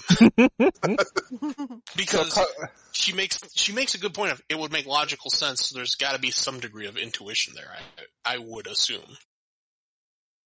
I think they just wanted a reason to use Dorothy, who is way cooler than Norman. Well, yes. So we cut back to Angel and Roger, and the Big O shows up and comes and saves them, while at the same time, a new memory monster has appeared, attacking Angel Grove. And yeah, because the people in the suits were investigating whatever is down there, and set something off. Looks like a freaking Scooby-Doo monster. Yeah. This one, I honestly feel like, I don't know why, and I can't tell you why, but I just insinuate it's not evil. Because it's just like, it looks like a dog that rolled through mud and moss, and now it's just like, oh my god, I'm wet. I would also go as far as to say the Rosewater, if I remember. No, that's not. Is his last name Rosewater? The head of Paradigm, who we see here and are introduced in other episodes not watched for today's viewing, is monitoring the whole situation, and he says, it's essentially a beast without its master now, and it doesn't know what to do. Yeah. Implying, because we get to see what it actually is, implying that maybe these giant mechs may have a degree of life and sentience. They aren't mechs, they're memories. They're memories. But Bob, what is a memory? Is it live or is it Memormex? Not sure. They're big ol' poops, megadeuces. Maybe they're born with it. Clara, this one memories. is Maybelline. Well, I'm glad we got I there. hit my fancy. Anyway, Big O comes flying out, which they actually do a good job of showing him jump in water. Lands on land, drops off Angel, who was saved in his arm. I think there was a little... was it arm or leg? His hand compartment. Yeah, it is like a little pocket inside one of the fingers, which, alright, why not? Of all the things, I'm not questioning that one. Here you go, Foop. That's where I store my snacks if I'm hungry. and he goes off to fight the memory, which we find out is a memory later on. At this point, we just think weird monster. Mm-hmm. This one's known as Dagon. Oh. Father of Nightgone. He decides not to use his beams because his fists work just as fine. Beats this thing up, and the memories kind of get ruined. Angel pleads with Roger, like, Not don't do hit it. the head, don't destroy that. Because This is the point where I realize maybe she's not bad. Mm-hmm. And then he does it, he says, oh, I gotta put you down, old Yeller, because someone might misuse you, and can't have that. Mm-hmm. He just loves to destroy old technology. He's like, Pretty much. Roger is just Go that scene in Office Space where they take the fax machine out to the field and beat it up with baseball bats just for the catharsis. And you see, I was gonna make a different reference, saying, with this, the future, in quotes, do you think someone just had a copy of Last Jedi running around somewhere and he just said, yes, destroy the past? Or maybe he just wants to, if you invest in the past, then because he has his own Mega Deuce, it's going to go up in value, you know? So maybe he's just sort of Yes. strengthening Big his own O coin. portfolio. Yeah. Deuce coin. No, I insist we call it Deus coin. I am not investing in anything called Deuce. Listen, that it's if you buy it, it's a flag. This is appropriate. Uh-huh. As, I love this episode because this takes our characters out of the world that they are comfortable with and puts them in a real kind of threatening situation, considering the whole lack of knowledge that is pervasive in the setting, and puts them in one of the most hostile environments for humans and traps them there. And Big O, what I will assume are maintenance doors notwithstanding, is a hell of a way to get out of there without someone in the cockpit. And, somehow securing them in a fairly airtight, I would assume, clasp of the hands. That's what I said. It's got to be like maintenance hatches somewhere on that thing. Sure. However Dorothy got in there is the same way they got in there. Anyway, are we to the end part? Our final thoughts? Just Or like, do you have more on this episode?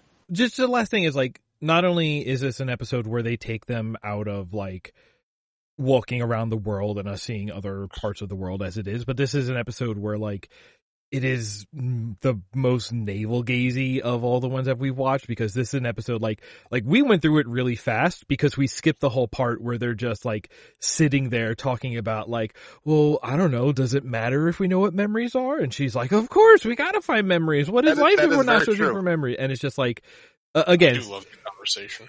It is going back to that. It. It's going back to that central theme of the show, but also, I've known writers who use subtlety and they're all cowards.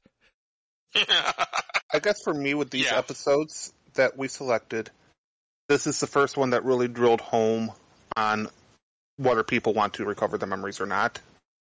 Yeah. Just really tackling that sort of philosophical question head on. I mean, the parent company is definitely wants them to make stuff and profit off of. Mm-hmm. Well, I hope they get 20 cents because they are a pair of dimes. I'm dead now. Bob, Thank you. I'm going to petition on social media to have you canceled. You have forced my hand. But I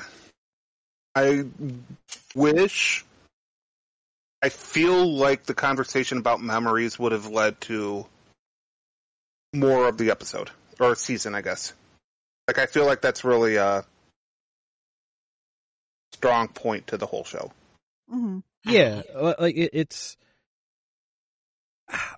here's the thing is like that question for being a central theme, I feel like it's also, again, more premise than, like something that the show ever takes sides on. Like that, I think that's part of why, like, you can skip over that whole part of the episode. Cause like the point of the question is that the answer doesn't matter because like whether you have your memories or not, you do have to live in the present. Right. And like, that's actually the point, is that the answer to that question is meaningless. So it's just like, I think every episode does kind of address it in its own way. But again, it's in this very like critical reading, overriding kind of way, and not just a lot of people having conversations.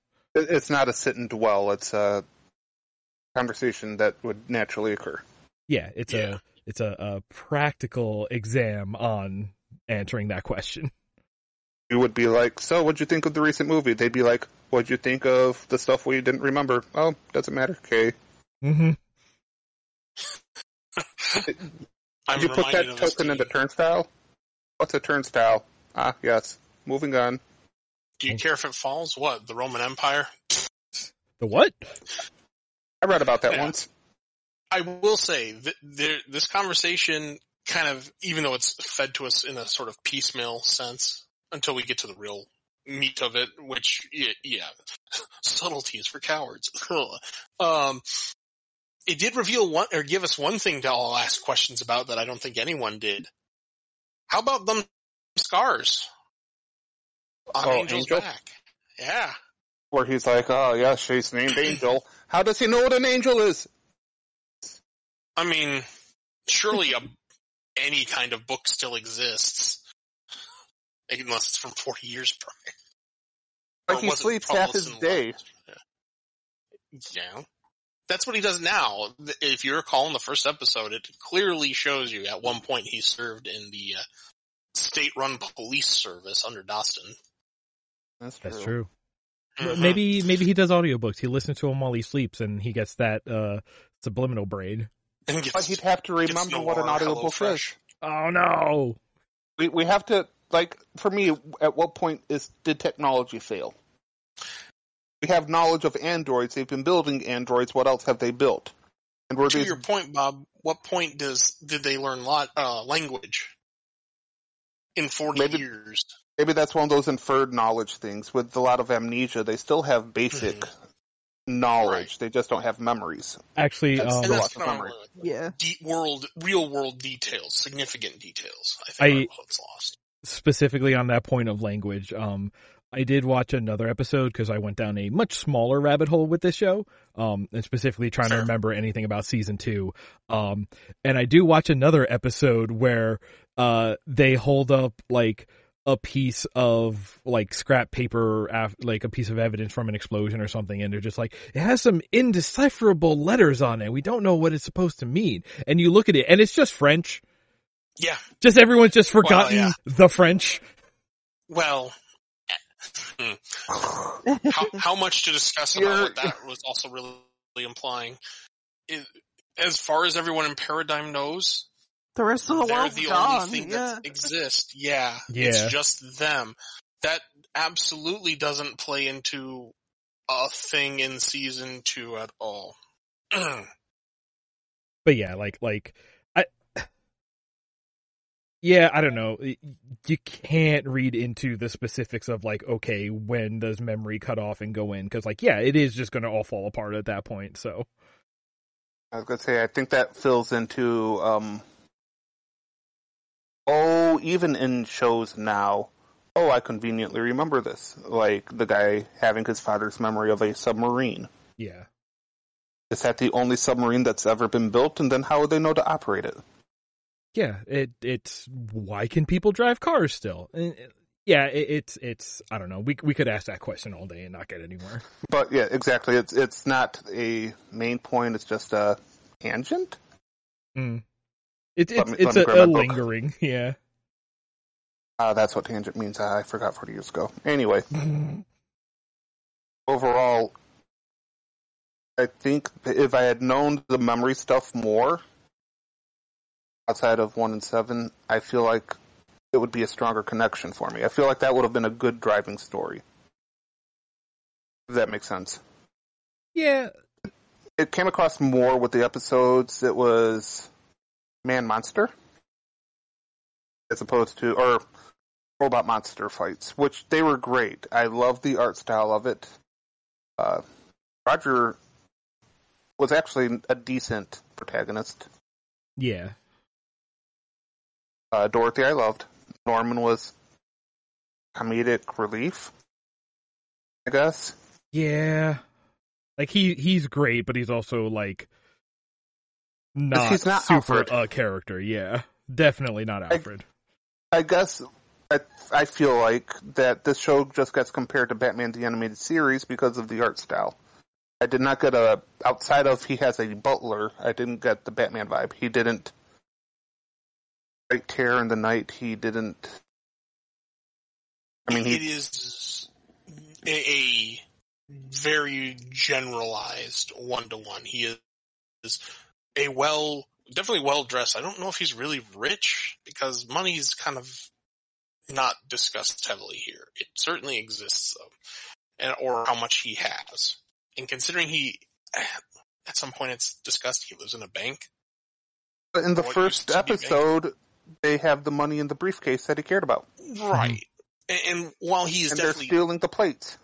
Well, yes, and I'm saying, it is clearly defined that it exists, but how much he has, for example.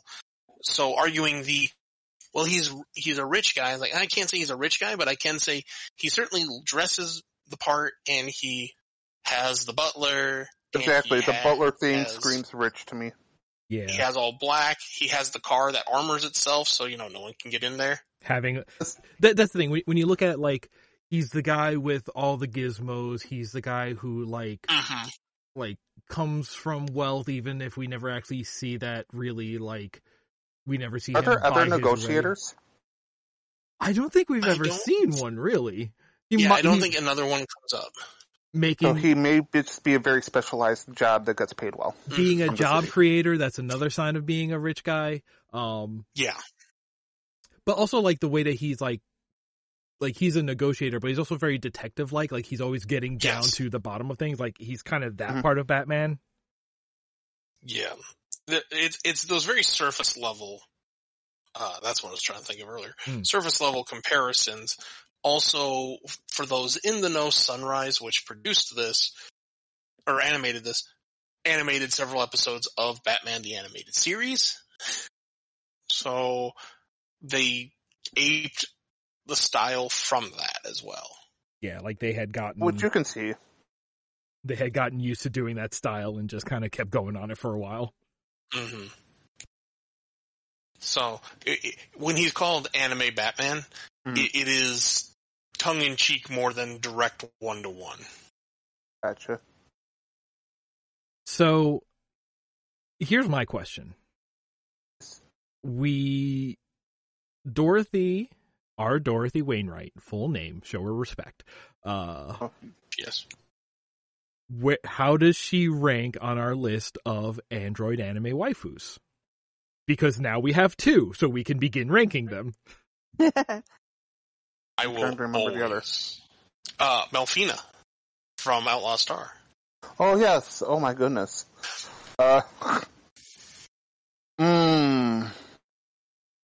I will have to place Melfina above.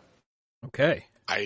I would say I agree with you, Bob, but only because Melfina is such a cinnamon roll with a very expressive personality. And while I appreciate our Dorothy being completely different, it's just that, like, minute detail that makes it the difference for me. It's almost it wins by the who you want to go out with for a drink with. For me, it's let me age myself. There was an older sitcom called Small Wonder. Uh-huh. Oh, wow, yeah. Yeah. And this girl is a robot that was built by the guy, and it's played off she's his daughter. But everything she does is very robotic. And with these 4 episodes, Dorothy is very... like, every time she turns her head, you hear zzz, which I get that they're playing for a reason. They're making her very robotic because she's an android, and that's probably why I would place her a little bit lower, because then she's a robot, not an android. This kind of ranking list very much depends on what kind of EP, person personal you're preference? into. Yeah, very much your personal preference. And sexuality, I bet, plays into it too. Oh, I'm sure. I don't know. I don't know that. That is truly fair. I don't think I'd bang either of them, but I appreciate that I would have a better time with Malfina than listening to Dorothy play the same rendition of Mozart the 27th time, thinking, it's been 5 minutes, woman, why are you playing so fast? And yet you say that, and Dorothy's piano terrorism is absolutely the kind of attitude I am drawn to. Say, listen, I get it, but at the same time, I am here. Like, But no. Malfina, I think for me, it's Malfina, I feel the need to protect her, not necessarily idolize. It's like, she deserves to be happy. Our Dorothy seems perfectly content with the way things are. All right. Speaking of rankings, how about our opening theme? Heck yeah! Can I throw in that when we were discussing the opening theme in our private chat away from Bob, that I really remembered the only theme I remembered, because it's been so long since I rewatched this, was the Toonami version. Mm-hmm. Explain to me the Toonami version. Is there a different version? Yes. But oh, good. I need to Google this. Well, yeah, YouTube it, and I will tell you, I learned this today, and I'm 0% surprised that it was inspired by the theme, not the visuals, were inspired by Flash by Queen for Flash Gordon. Yep. And as soon as I read that, I'm like, yeah, that 100% tracks. I never had the one-to-one comparison in front of me before. I never gave it much more thought, but yeah. So how many are we at right now? Because I'm slow and can't read numbers. I think we're at 8.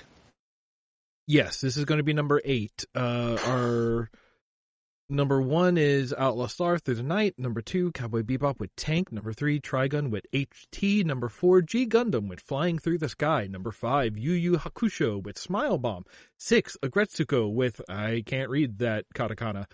7, Arcane with some Imagine Dragons bullshit. So I love everyone here. Go on. If they scream Big O at me one more time, I'm going to punch the TV screen. This is around, I would say, 5th for me. Very fun, very great, but better in small doses. Oh yes, yes. Wow, Bob, you put that higher than I would have. Like, yeah, this is going above Yu Yu Hakusho? Yes. Okay. Really? Can't forget it. Sorry. Oh, Bob, we might have to fight. No, like I've been mulling. I like it because it has a beat. I will give it that. It has a beat that gets you moving, and that's what I'm looking for. And they do introduce the characters, but it's just repeating the same line, except for occasionally stopping for something else quick, and then back to Big O. Yep. I wrestled with this for like the last 2 days thinking about it. And I was really prepared to put Big O at 8. What? It would No. be like the top of my list. Really? Yeah. Wow, we're all over the place with this one. Just for whatever reason, it's just like the actual intro for the show, at least as it's shown, because I watched mine on High Dive, and I was like, it doesn't do anything for me really one way or the other. I actually enjoyed the Toonami version better, and I still it really doesn't do anything for me. So I was like, guess just gonna shove it right under Arcane and just call it a day and not ever discuss it again. I will gladly remember the name of the show. It definitely did the trick for me. I mean, you make a very good point. Okay, but just real quick, just imagining where already been in the karaoke room for like 2.5 hours, and everybody's like at least 2.5 drinks in, and somebody wants to put on Big O, and everybody's just screaming Big O together. There's something there. I don't know if I would listen to it any other time, but that specific, I would take that over Imagine Dragons. Okay, okay, when you put it like that, I would definitely put it just above Arcane, but under Agretzko. Yeah. Just because I feel like I'd have to be 10 sheets to the wind to just fully not care going into it hard. I feel like it would just give me a headache. Okay. Like, oh, it's this song. So next we look at what is our star ranking, and are you going to watch any more, do you think? I would give this, after our discussion, it definitely rose for me. Okay. Having talked it through with you guys, because initially I was going to give it a 5. But hearing your guys' passion makes me realize there is something there. However, it's not for me. I probably won't watch it again, but I would give it 6.5 to 7 out of 10. Okay. That's pretty good. Yeah. This is kind of what I was saying. Like, I think this is a show that, like, there is a specific demographic who loves the, like, noir storytelling and the, like, so much is up to interpretation because so little is said and explained. And I think this is a show that, like, gets more respect than it does fans because, like, the people who this is catnip for is a much smaller demographic. So, like, I totally get it. All right. Hey, how's Cowboy Bebop rewatch going? Or whatever we're at now. It's still on hold. I've actually had a busy couple weeks, so I haven't watched it. I need to finish Outlaw Star before restarting Cowboy Bebop because I really did like Outlaw Star a whole lot. Outlaw Star's really good. I know. I feel so bad because in how long it took me to actually start watching Big O was because of, like, I'm just going to finish Outlaw Star again. Oh, why have we not just been Outlaw watching? Star probably. Oh, go ahead. Why haven't we just been watching Outlaw Star together? We could just make that a watch. Yeah, I was saying we could just be rewatching the whole of Outlaw Star for the rest of the season. Oh my god. I'm sure that you guys have put other great shows in this list. Yes. Oh dear Lord. Please, Well, please. Probably. And some very interesting ones as well, I'm sure. Bob, I can shoehorn JoJo's in here if you really want me to. Oh, that's okay.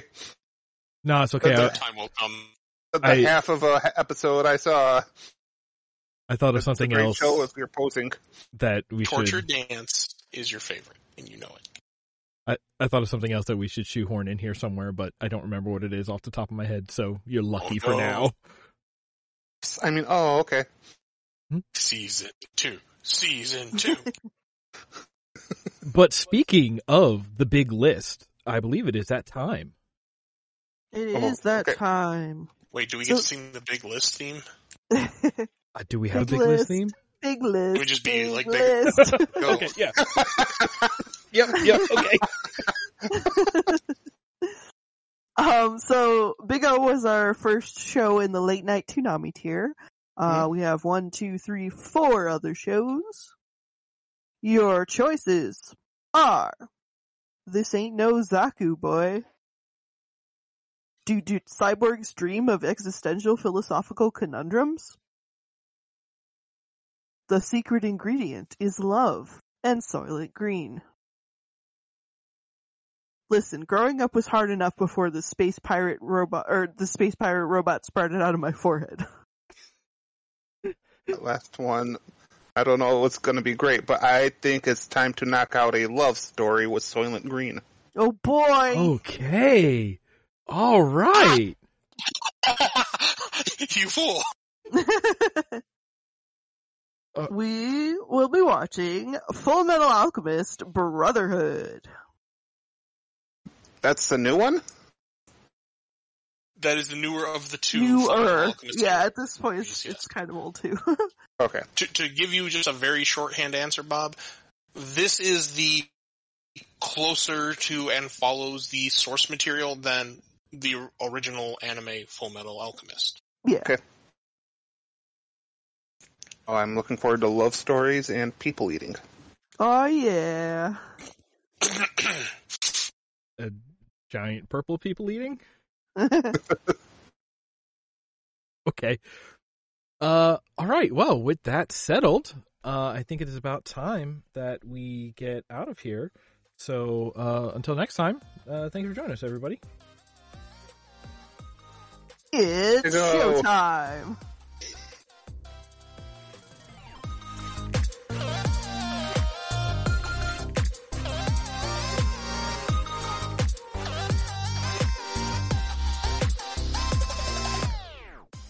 Deep in the Weebs is a show by Chuck, Nick, Joe, and Bob. Our theme music is Kawaii Friends by C. 3. You can find our show on YouTube, or subscribe to the audio-only version on iTunes or wherever podcasts are served.